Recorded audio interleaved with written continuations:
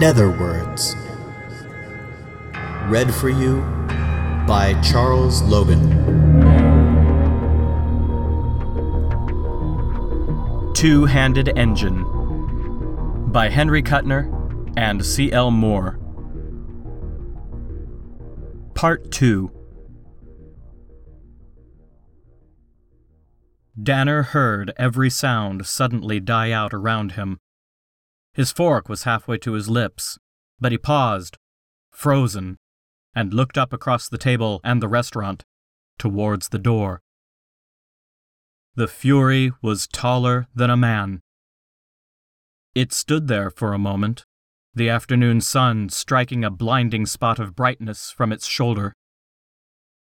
It had no face, but it seemed to scan the restaurant leisurely, table by table. Then it stepped in under the doorframe, and the sunspot slid away, and it was like a tall man encased in steel, walking slowly between the tables. Danner said to himself, laying down his untasted food, "Not for me. Everyone else here is wondering. I know." And like a memory in a drowning man's mind, clear, sharp, condensed into a moment, yet every detail clear, he remembered what Hartz had told him. As a drop of water can pull into its reflection a wide panorama condensed into a tiny focus, so time seemed to focus down to a pinpoint the half-hour Danner and Hartz had spent together, in Hartz's office, with the walls that could go transparent at the push of a button. He saw Hartz again, plump and blonde, with the sad eyebrows. A man who looked relaxed until he began to talk, and then you felt the burning quality about him, the air of driven tension that made even the air around him seem to be restlessly trembling.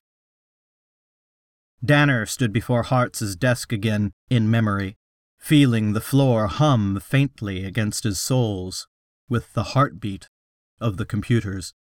You could see them through the glass, smooth, shiny things with winking lights in banks like candles burning in colored glass cups.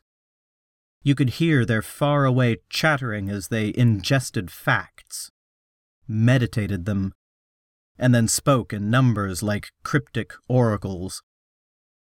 It took men like Hartz to understand what the oracles meant.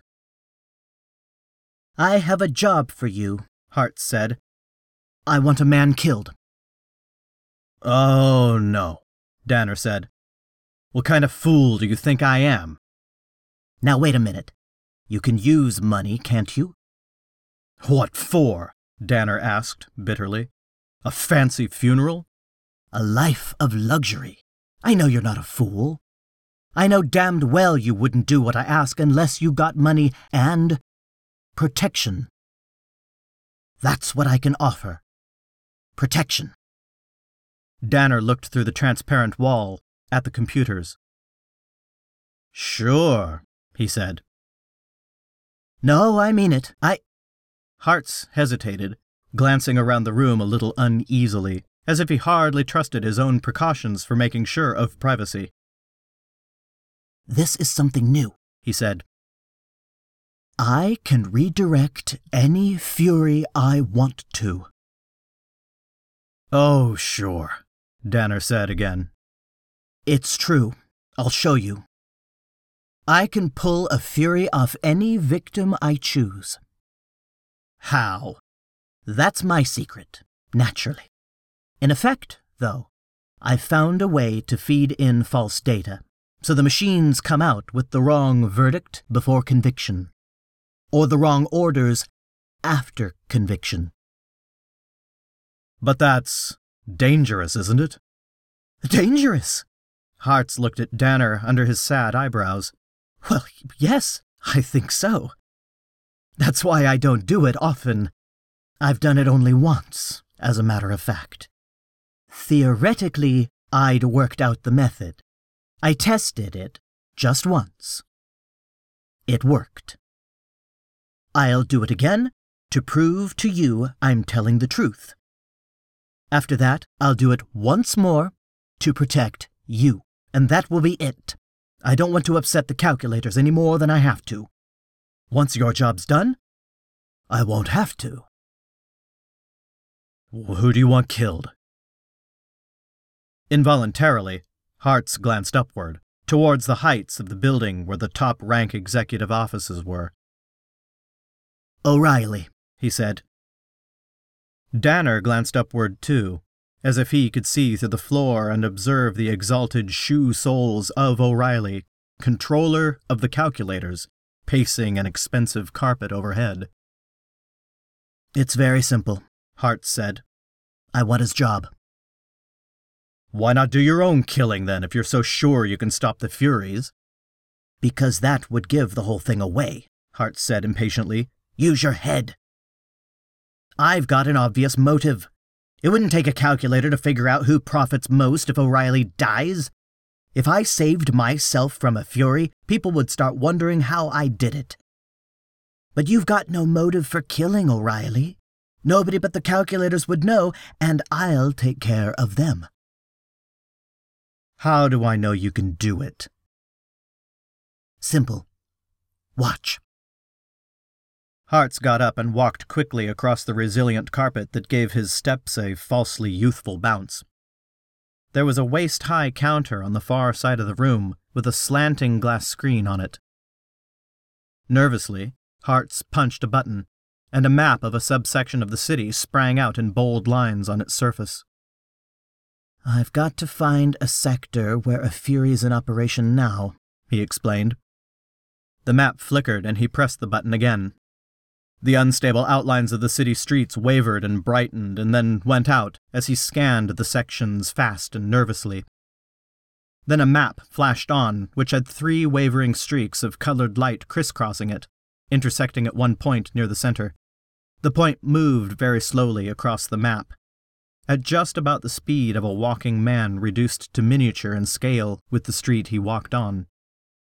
Around him the colored lines wheeled slowly, keeping their focus always steady on the single point. There, Hartz said, leaning forward to read the printed name of the street. A little drop of sweat fell from his forehead onto the glass, and he wiped it uneasily away with his fingertip. There's a man with a Fury assigned to him. All right now, I'll show you. Look here. Above the desk was a news screen. Hartz clicked it on and watched impatiently while a street scene swam into focus. Crowds, traffic noises, people hurrying, people loitering. And in the middle of the crowd, a little oasis of isolation, an island in the sea of humanity.